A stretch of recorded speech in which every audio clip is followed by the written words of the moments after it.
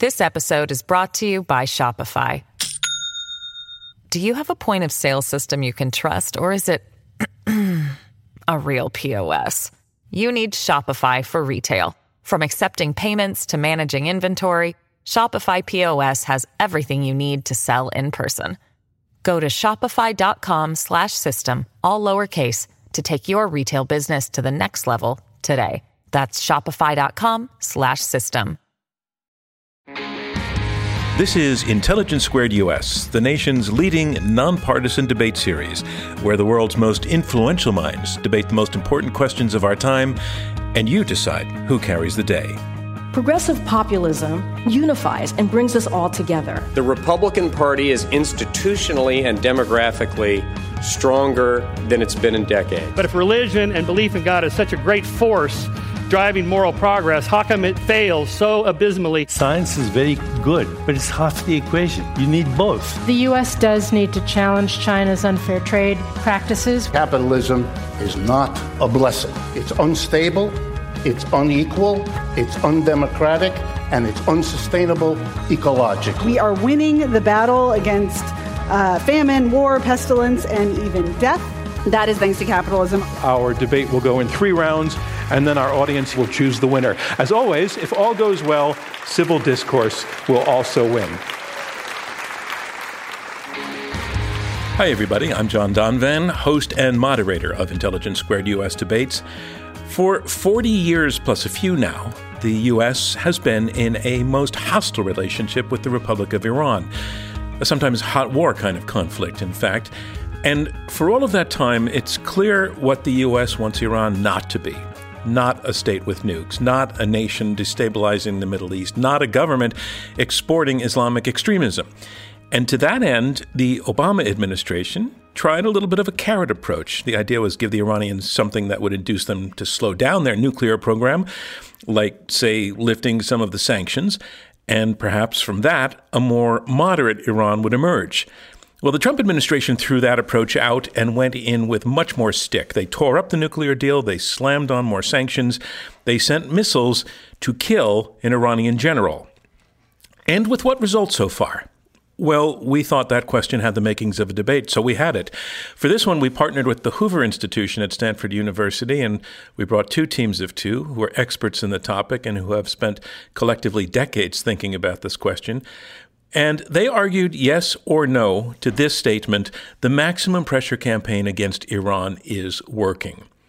Our debate went in 3 rounds, and then our audience at the David and Joan Treitel building at the Hoover Institution voted to choose the winner. We know headlines are moving fast these days, so I want to let you know that this debate was recorded on March 4th. Some parts of the discussion, particularly about the coronavirus in Iran, will very likely have changed by the time you tune into this.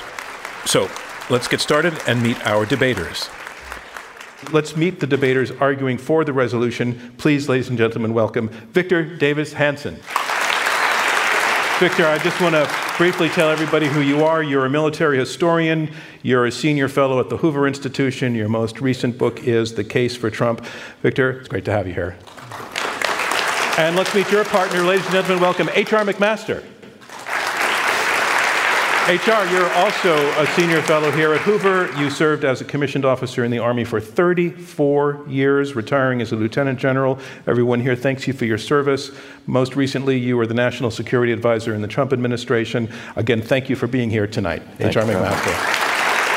So that's the team arguing for the resolution, and we have 2 debaters arguing against. First, please welcome Martha Crenshaw. Hi, Martha. You are one of the nation's top experts in the study of terrorism. Your books include Explaining Terrorism and Counting Terrorism. Welcome to Intelligence Squared. It's great to have you. Thank you. And finally, your teammate, ladies and gentlemen, welcome Abbas Milani.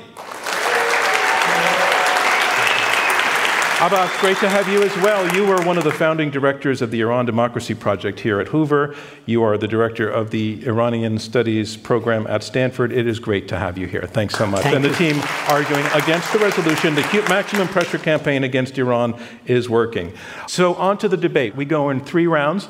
Round 1, opening statements by each debater in turn. Here to speak first in favor of the resolution, the maximum pressure campaign against Iran is working. Please welcome former National Security Advisor H.R. McMaster. Ladies and gentlemen, H.R. McMaster. We ask that you consider three facts that should lead all of us to conclude that combined diplomatic, economic, financial, and military pressure is necessary to force the Iranian regime to choose either to cease its hostility or face continued diplomatic and economic isolation until it ends its hostility to us. So, fact one, the Iranian theocratic dictatorship is driven by the ideology of the revolution and is permanently hostile to the great Satan, the United States, the little Satan, Israel, and lots of others. Consider a short highlight reel from Iran's 4-decade-long proxy war against the United States.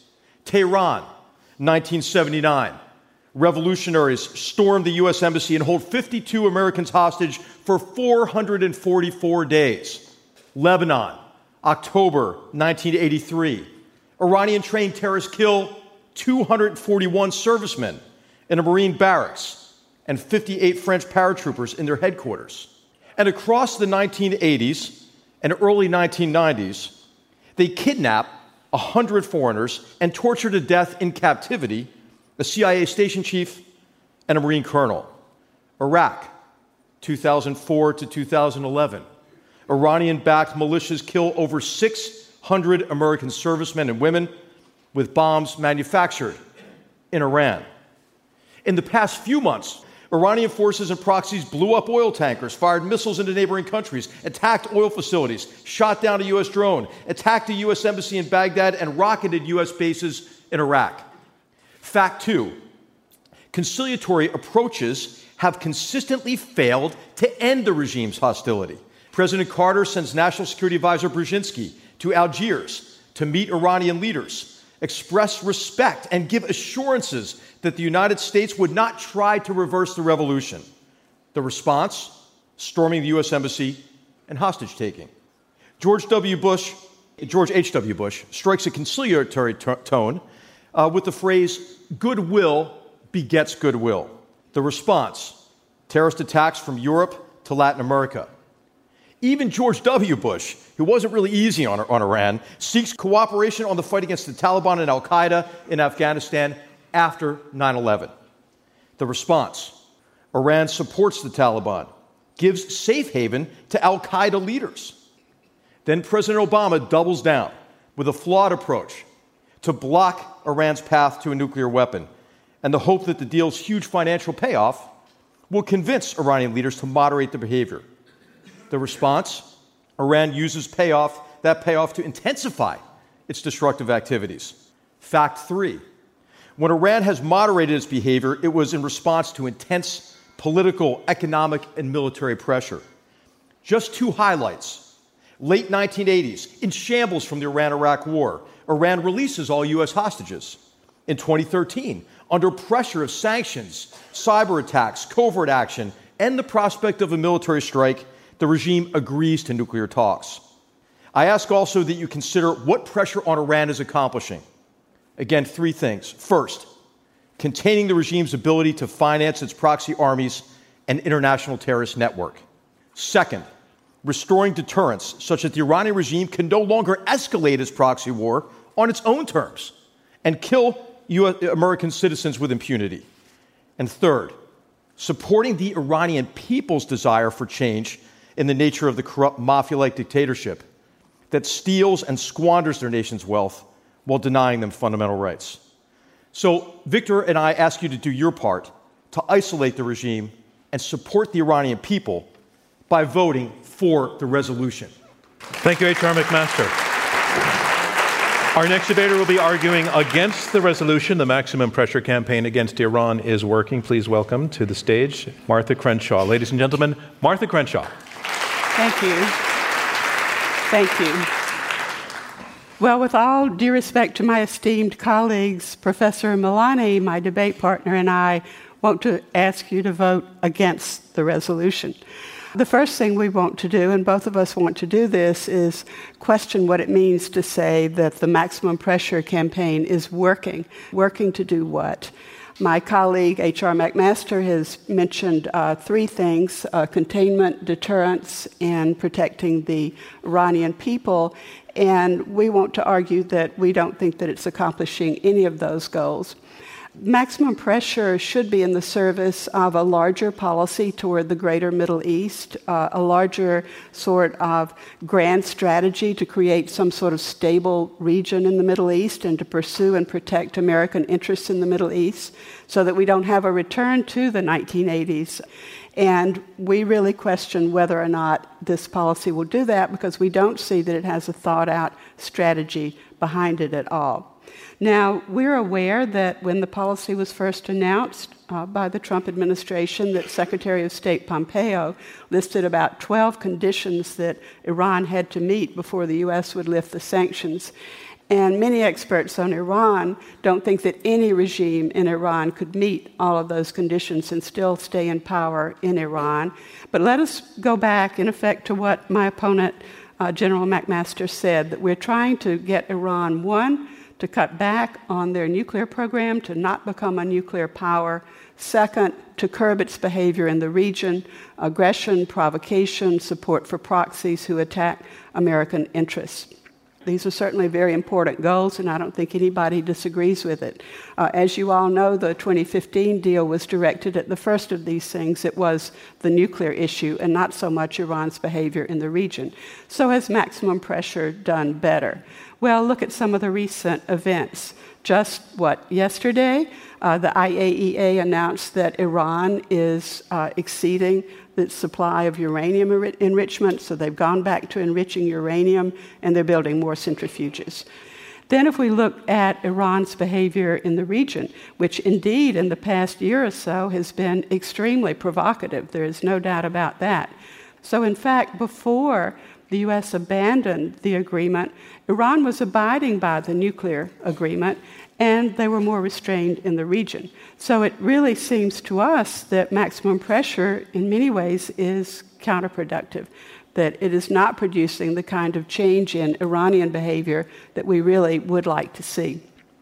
As far as the issue of deterrence, I think that this is an issue that really is worth some thought and some discussion. What does it mean to deter Iran? Is it possible to deter Iran? And let us also say that in the pursuit of deterrence or containment or halting progress toward nuclear weaponry or curbing Iran's provocative and violent behavior in the region, if we're talking about what's effective and what works, we also have to look at what some of my students would call negative externalities. What are the other consequences beyond the effect on Iran of maximum pressure? It's alienated our allies on whom we depended to enforce sanctions. Well, I agree that diplomatic efforts to contain or deter Iran, to prevent Iranian bad behavior would be a good idea, but we simply don't see the diplomacy part of maximum pressure. We don't see the political part. What we see is an increasing reliance on the use and the threat of force to try to deal with Iran. Now, we think that one of the reasons that we were able to reach an agreement in 2015, limited albeit it was precisely that we had our allies with us. It doesn't look as though the Trump administration is going to be able to reach that kind of unity at all. Thank you, Martha Crenshaw. I'm John Donvan. We'll be right back with more opening statements from our debaters.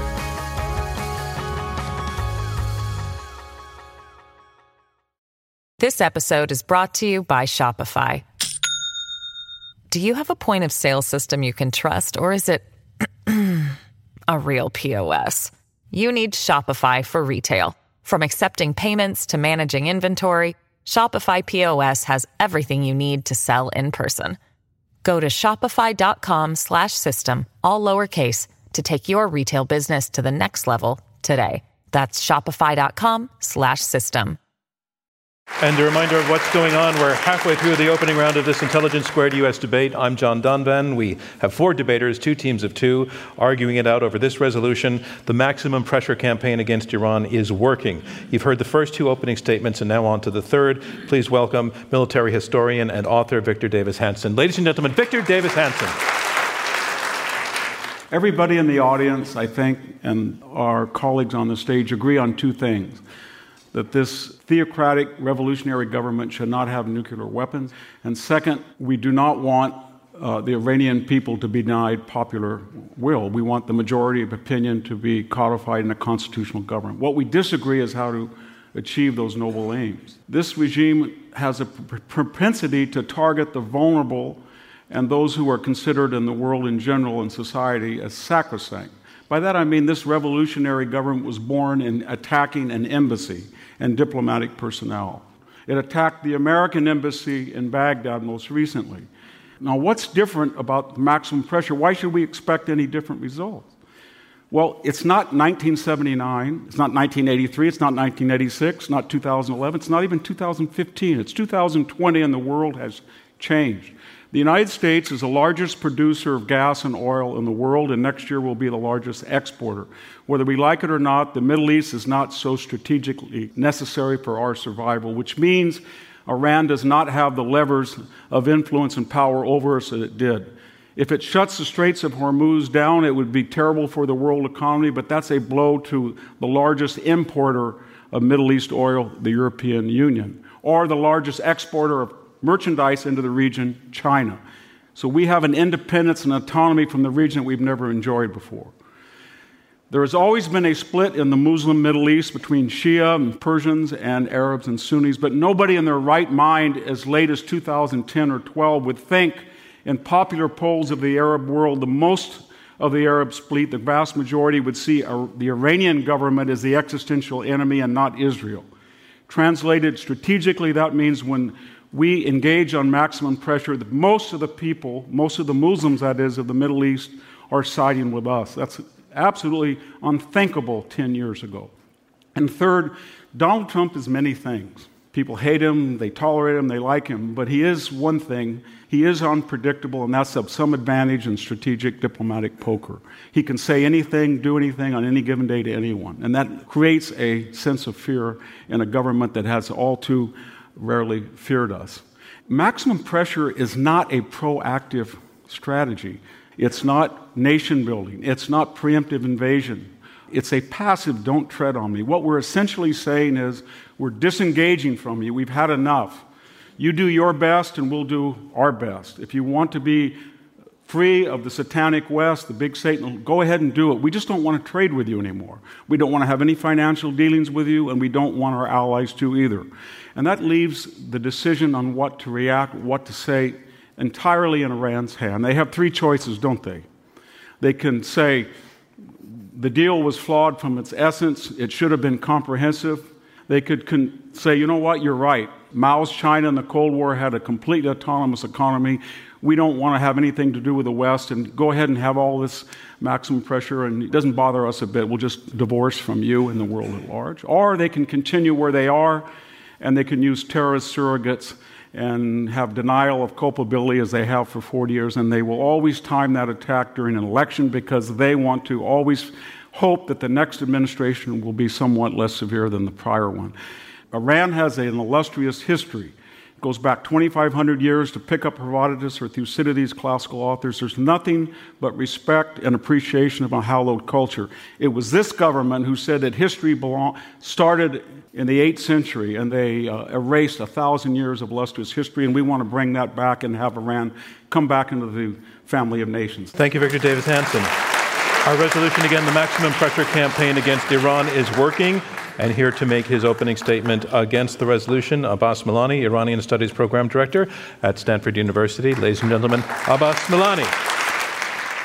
These are not defense of this policy. These are indictments of the regime. I share fully those indictments, and I think they're inadequate.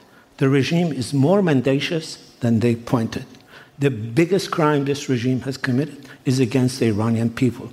For 40 years, it's not just for the last year, for 40 years this regime has lied to its people, it has bankrupted the country, it is incompetent, it is corrupt, and it is wreaking havoc in the region. That's not what we're discussing. A vote for one side or the other is not a vote for this regime. This regime deserves to be condemned. But this policy deserves to be rejected because it is unclear on its purpose, it is random in its the way it is used, and it is damaging the Iranian people, who are the only people who can change this regime.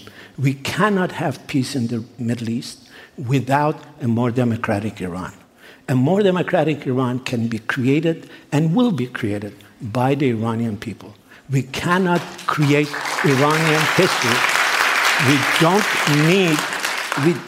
We in Iran have preserved our cultural history, our cultural heritage for 2,500 years. We will continue to do it. We don't need Greek philosophers to teach us. We have our own philosophers.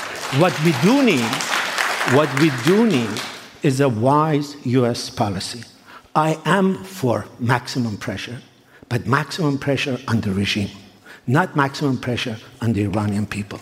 I am for maximum pressure, but one that is used with a surgeon's scalpel, not a bludgeon.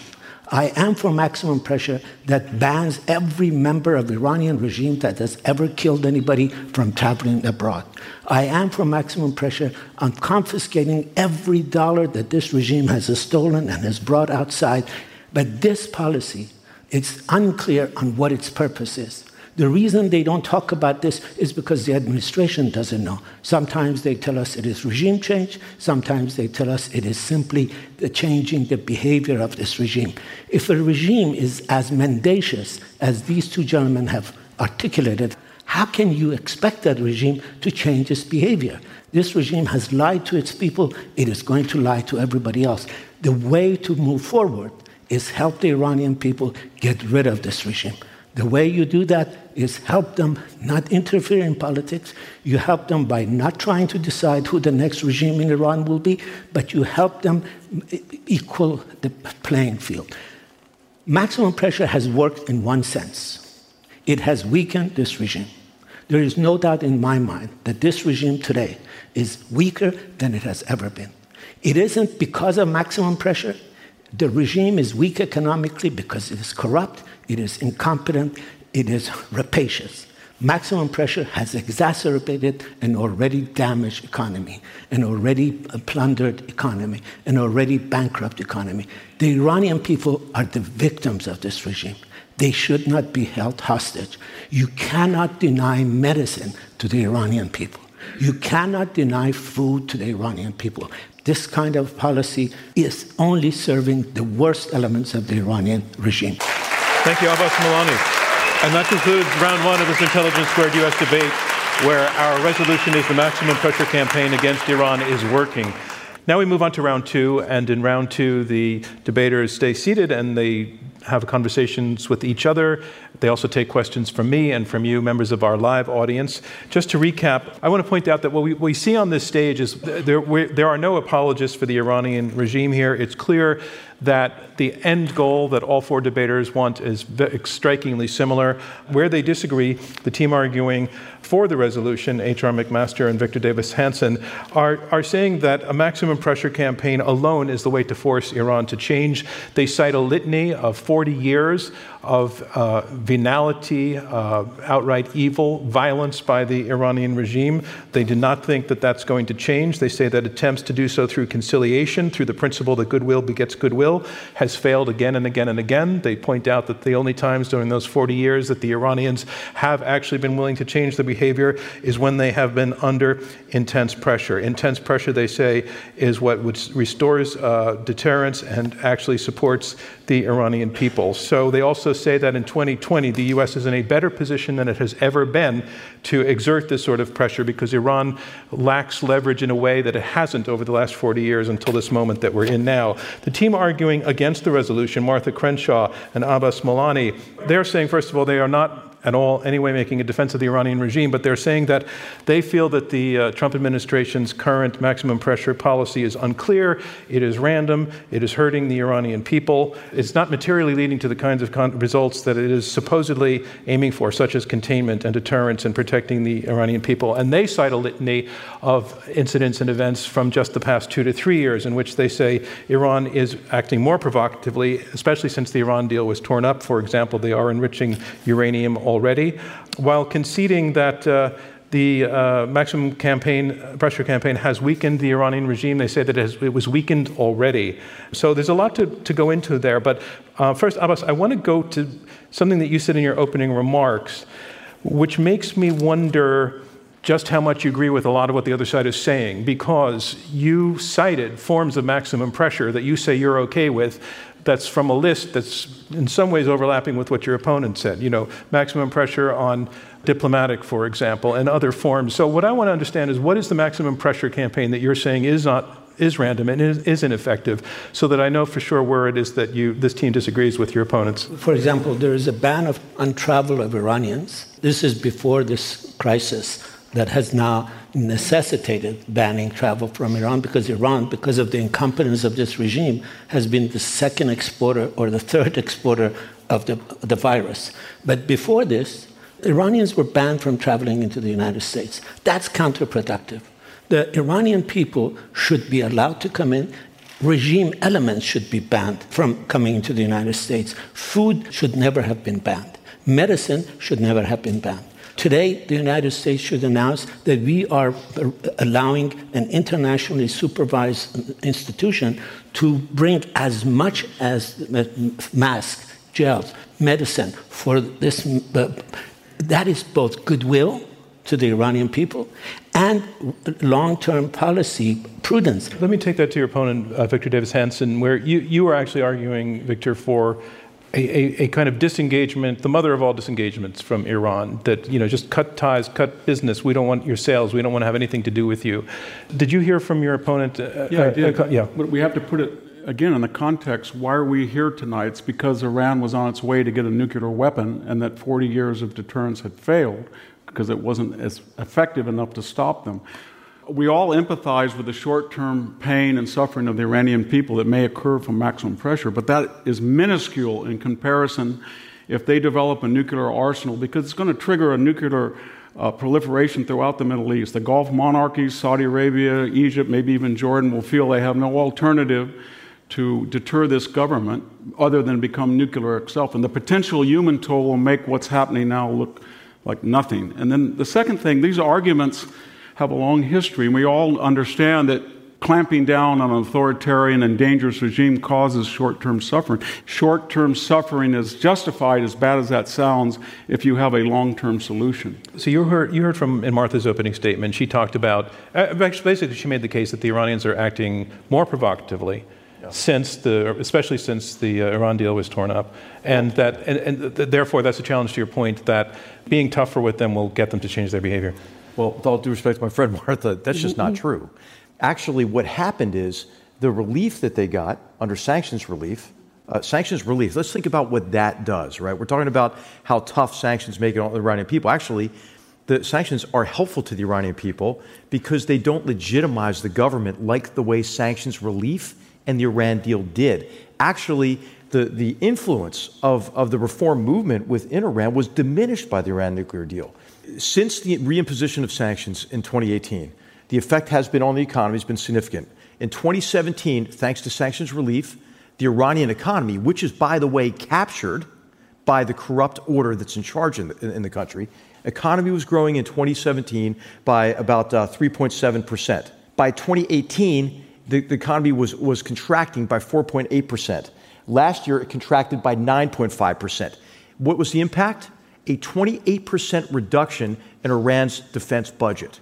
That is part of what is a logical, comprehensive strategy aimed at isolating the Iranian regime financially and drying up the funding to the Islamic Revolutionary Guards Corps and Iran's proxy armies in the region. Abbas. The failure of the reform movement, again, it wasn't because of the nuclear deal. You're absolutely right. The regime got the money, and much of it they spent on nefarious activities. But the reform movement failed because Khamenei clamped down on it. Khamenei said no deal with the United States. Everybody else can come in except the United States. I want to jump in with one of the core principles that your opponents are arguing. In making the case for maximum pressure, they are positing that at one pole, and at the other end, the approach that they refer to as goodwill begetting goodwill. They say the record shows goodwill does not beget goodwill with Iran. Can you take on that point, Martha? Well, I'm glad you raised that question because I thought about that the minute I heard that goodwill, conciliation. I'm not sure the kind of pressure that led to the 2015 agreement could be described as conciliatory or goodwill. Let me just stop you for 1 second. Just for definitional purposes, not to get you saying a lot, would you say that that agreement does demonstrate your principle, that it was conciliatory, the Iran deal? Absolutely. Okay. Just so we know where your opponents stand on this. Okay, go. We disagree on that point. But it'd be interesting to hear why. Yes. Well, I think that there were a lot of extremely painful aspects to the sanctions that led up. In fact, we could say... I would agree with that, Martha. I'm sorry. I would agree that what led up to the deal was effective pressure. That's one of the points. That's why maximum pressure worked then, it works now. But the way that the deal was constructed and the artificial separation of the narrow parts of the nuclear program from Iran's nefarious activity, actually, that wasn't benign. What that did is the relaxation of sanctions allowed them to ramp up that nefarious activity dramatically. But surely a coordinated international diplomatic action combined with sanctions and pressure could accomplish a lot more than sanctions and the threat and use of military force. Because remember, if Iran is actually being set back in terms of its nefarious activities in the region, why did we take the very risky step of killing Soleimani, which in effect really consolidated the power of the regime in Iran more than it undermined it? So that is a big question in my mind. Victor, I want to take that question to you, but I want to put it inside this framework. Your opponents argued in their opening statements that the maximum pressure policy isn't really a policy, it's the absence of a policy. I think in the sense that in the past, U.S. action in the region has involved a sort of grand scheme, working with allies, having clear targets, knowing where they want to go, at least where they want to go, and that there's really no great big strategy here other than you're advocating disengagement as a strategy. I think they're saying that's sort of not a strategy in the sense that we understand it. Thank God there's not. We had a grand strategy on the Joint Comprehensive Plan of Action. I don't think any serious observer thought that in 15 years Iran was going to say, you know what, I've decided that I'm never going to have nuclear weapons. They were going to aggregate money and keep up with nuclear expertise and research, and then after the end of 15 years, they're going to spring a bomb on it. I think most people understood that. But I want to get back to an earlier point.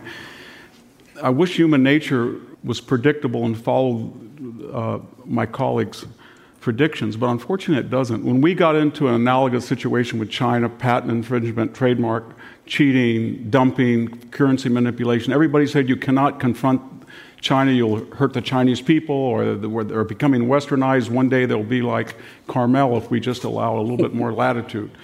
What happened is when we confronted China, what did we learn? That this was a corrupt, unstable government. In just the year and a half we've learned they have 1 million people in re-education camps. Nobody was even talking about that before, at least outside of a few people. And then we've learned that they have an Orwellian surveillance campaign of their own people. Now we've learned they lie about the coronavirus. More from Intelligence Squared US when we return.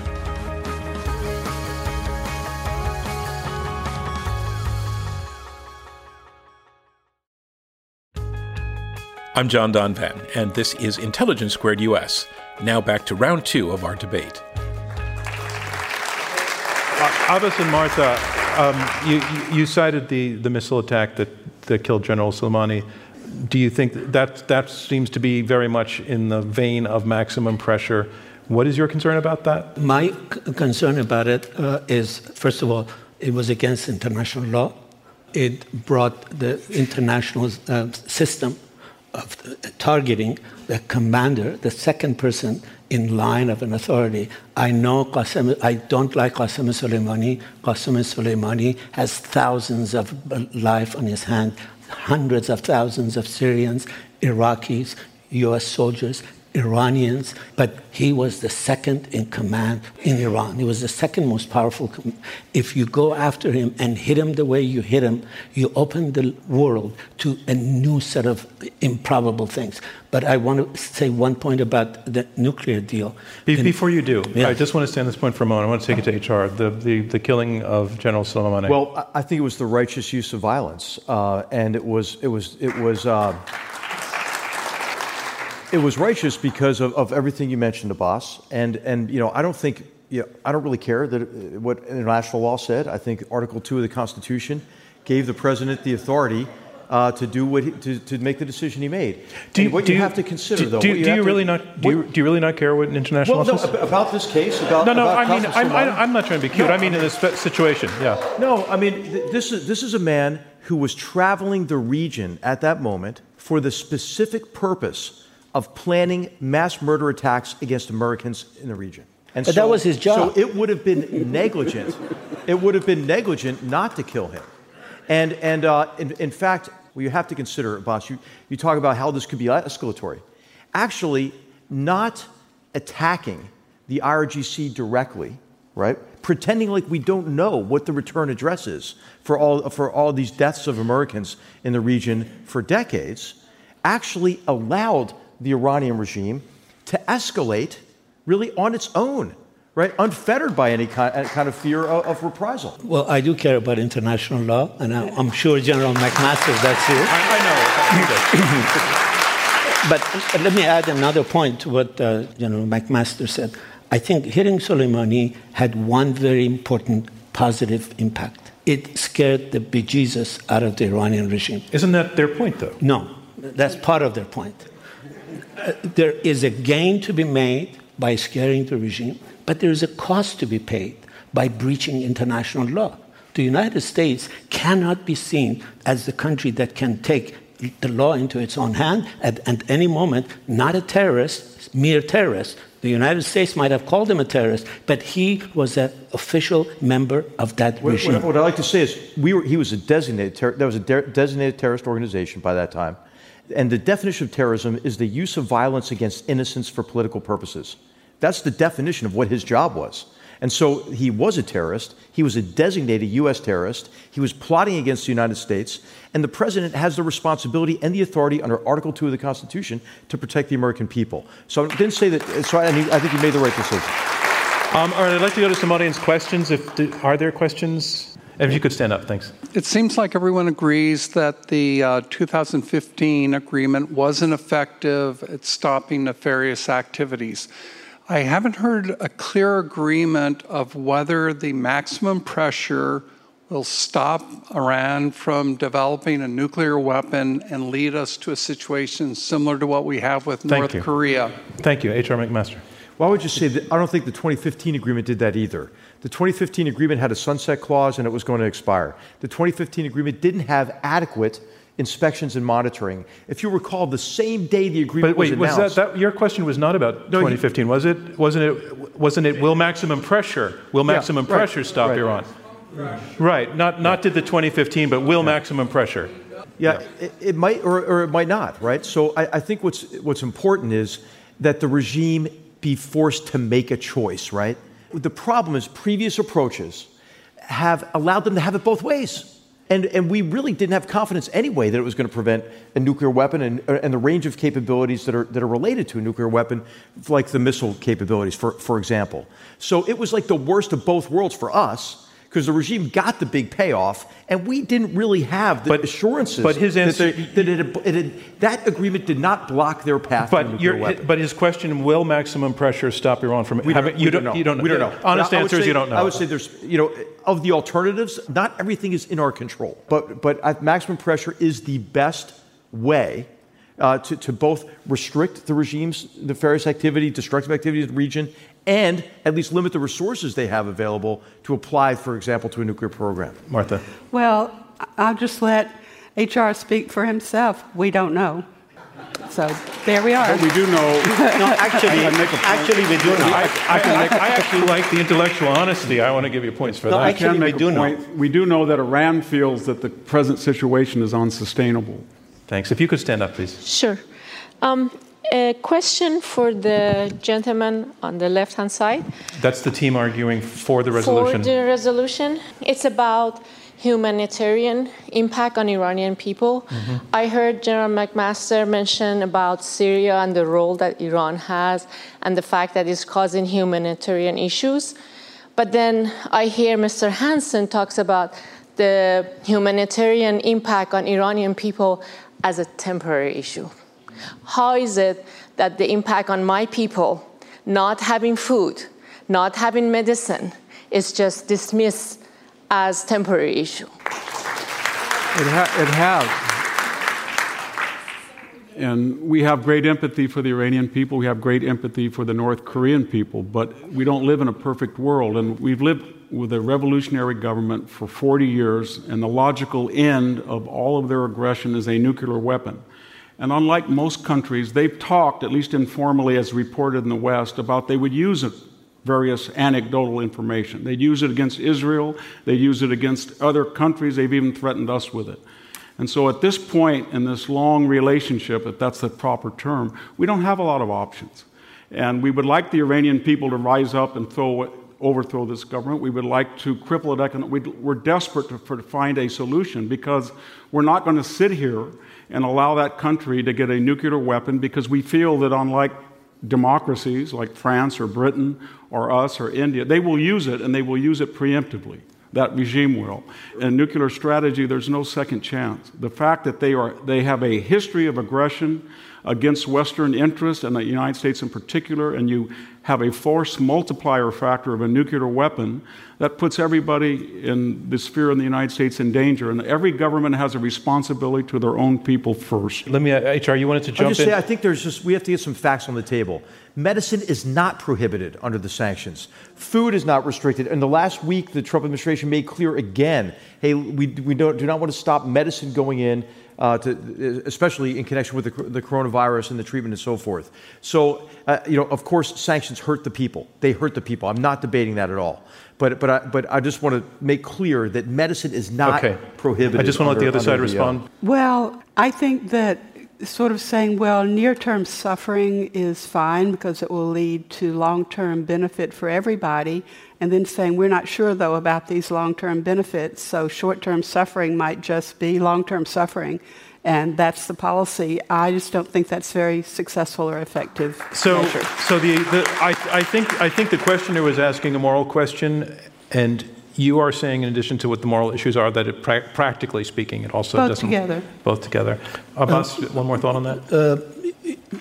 General McMaster is right. Medicine was technically excluded, but practically it was included. No bank would allow a deal. I can speak with specific detail. Last week, through Switzerland, they have now opened the path. They should open it much more extensively. Medicine should not be banned, period. Yeah, I think obviously we all agree on that. And that concludes round 2 of this Intelligence Squared U.S. debate, where our resolution is the maximum pressure campaign against Iran is working. I want to move on now to round 3. Round 3 will be closing statements by each debater in turn. Speaking first in our closing round to argue in support of the resolution one last time, please welcome H.R. McMaster, former National Security Advisor. Well, I just want to begin by thanking my colleagues for a lively debate. I think the course of the debate didn't change the 3 facts. The 3 facts that if you accept these facts, you don't have an alternative to maximum pressure. Fact 1, the dictatorship is driven by an ideology that makes them permanently hostile to the United States and others, right? A lot of others. Second, conciliatory approaches don't work. So if you don't like maximum pressure, what do you like? It sounds like they like the conciliatory approach, which we know demonstrably has failed, right? What's the definition of insanity attributed to Einstein sometimes? Doing the same thing over and over again and expecting a different result.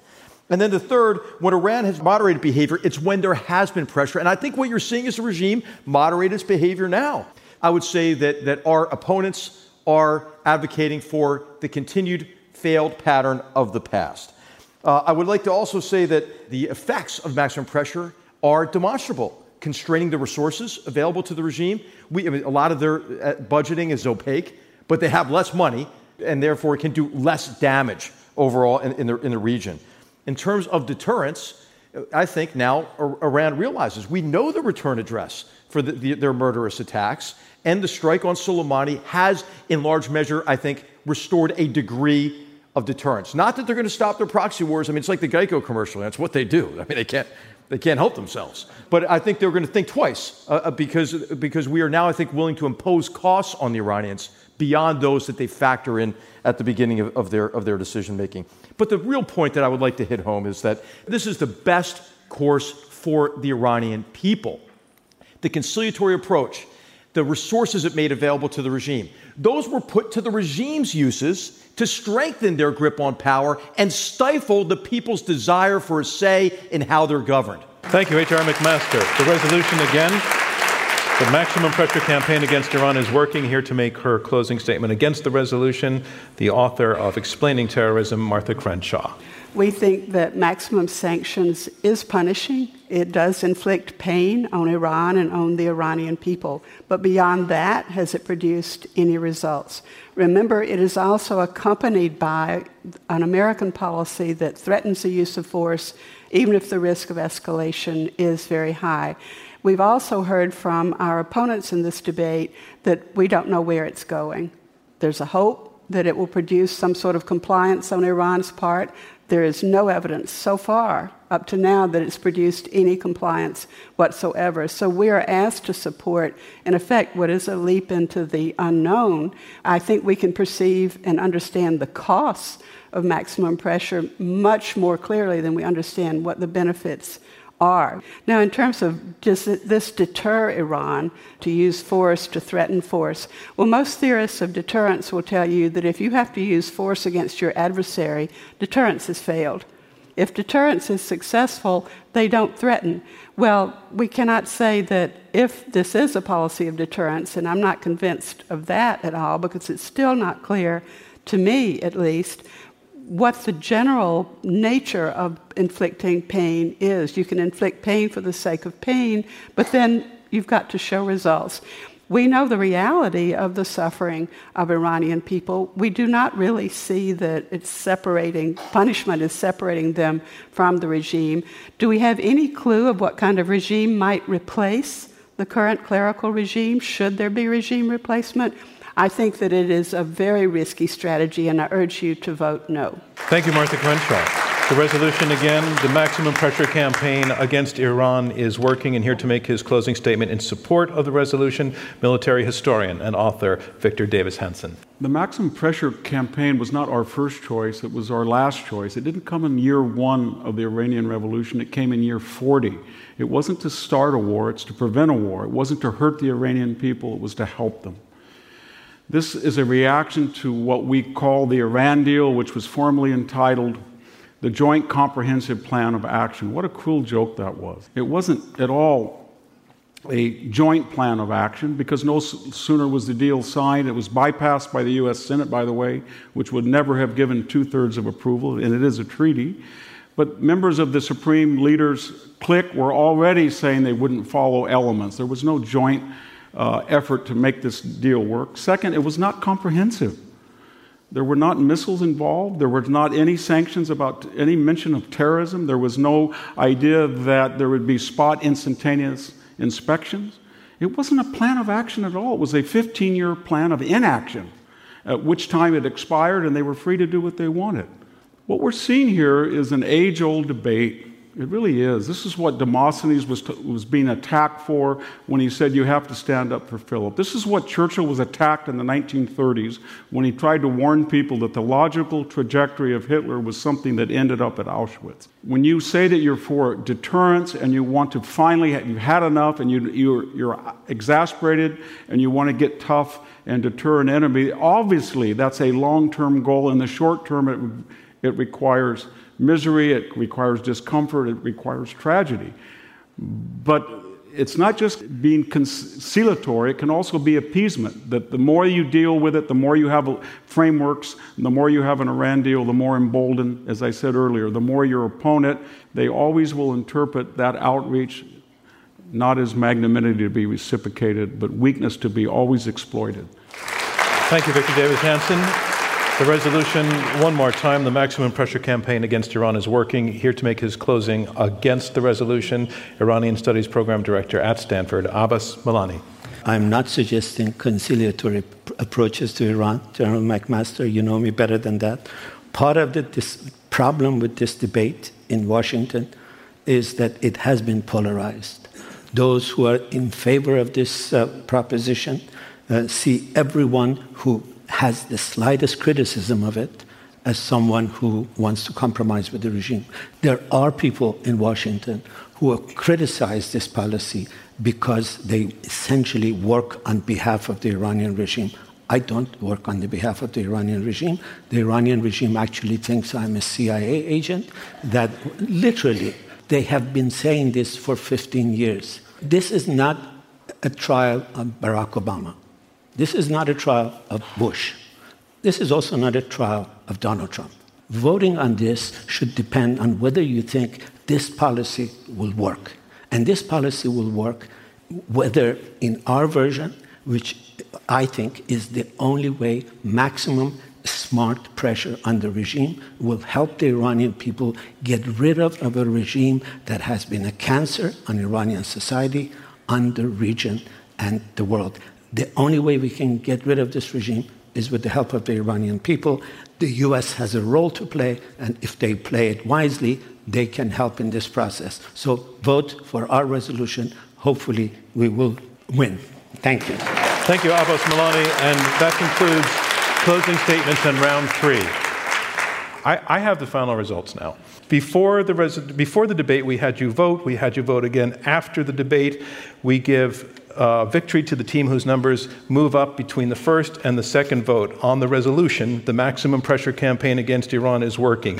On the first vote, 41% agreed with the resolution, 38% disagreed with it, 21% were undecided. On the second vote, again, the maximum pressure campaign against Iran is working. The first vote was 41%. The second vote was 45%. They picked up 4 percentage points. That is the number to beat now. On the against side, the first vote was 38%. Their second vote was 48%. They pulled up 10 percentage points. That's enough of the team arguing against the resolution to be our winners. Congratulations to them. Thank you from me, John Donvan, and Intelligence Squared US. We'll see you next time. Thank you for tuning into this episode of Intelligence Squared US. The debate you just heard was recorded live at the Hoover Institution at Stanford University and with support from the Rosencrantz Foundation. Clay O'Connor is our CEO. Amy Kraft is Chief of Staff. Shay O'Mara is Director of Editorial. Connor Kerfman is our Creative and Marketing Strategist. Jen Zelmer is Senior Researcher. Rob Christensen and Mary Dewey are the radio producers. Damon Whittemore is our audio engineer. Robert Rosencrantz is our Chairman. And I'm your host, John Donvan. Thanks for listening.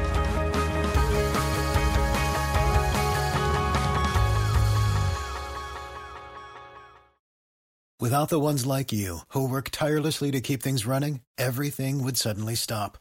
Hospitals, factories, schools, and power plants, they all depend on you. No matter the weather, emergency, or time of day, you're the ones who get it done. At Grainger, we're here for you with professional-grade industrial supplies. Count on real-time product availability and fast delivery. Call, click Grainger.com, or just stop by. Grainger, for the ones who get it done.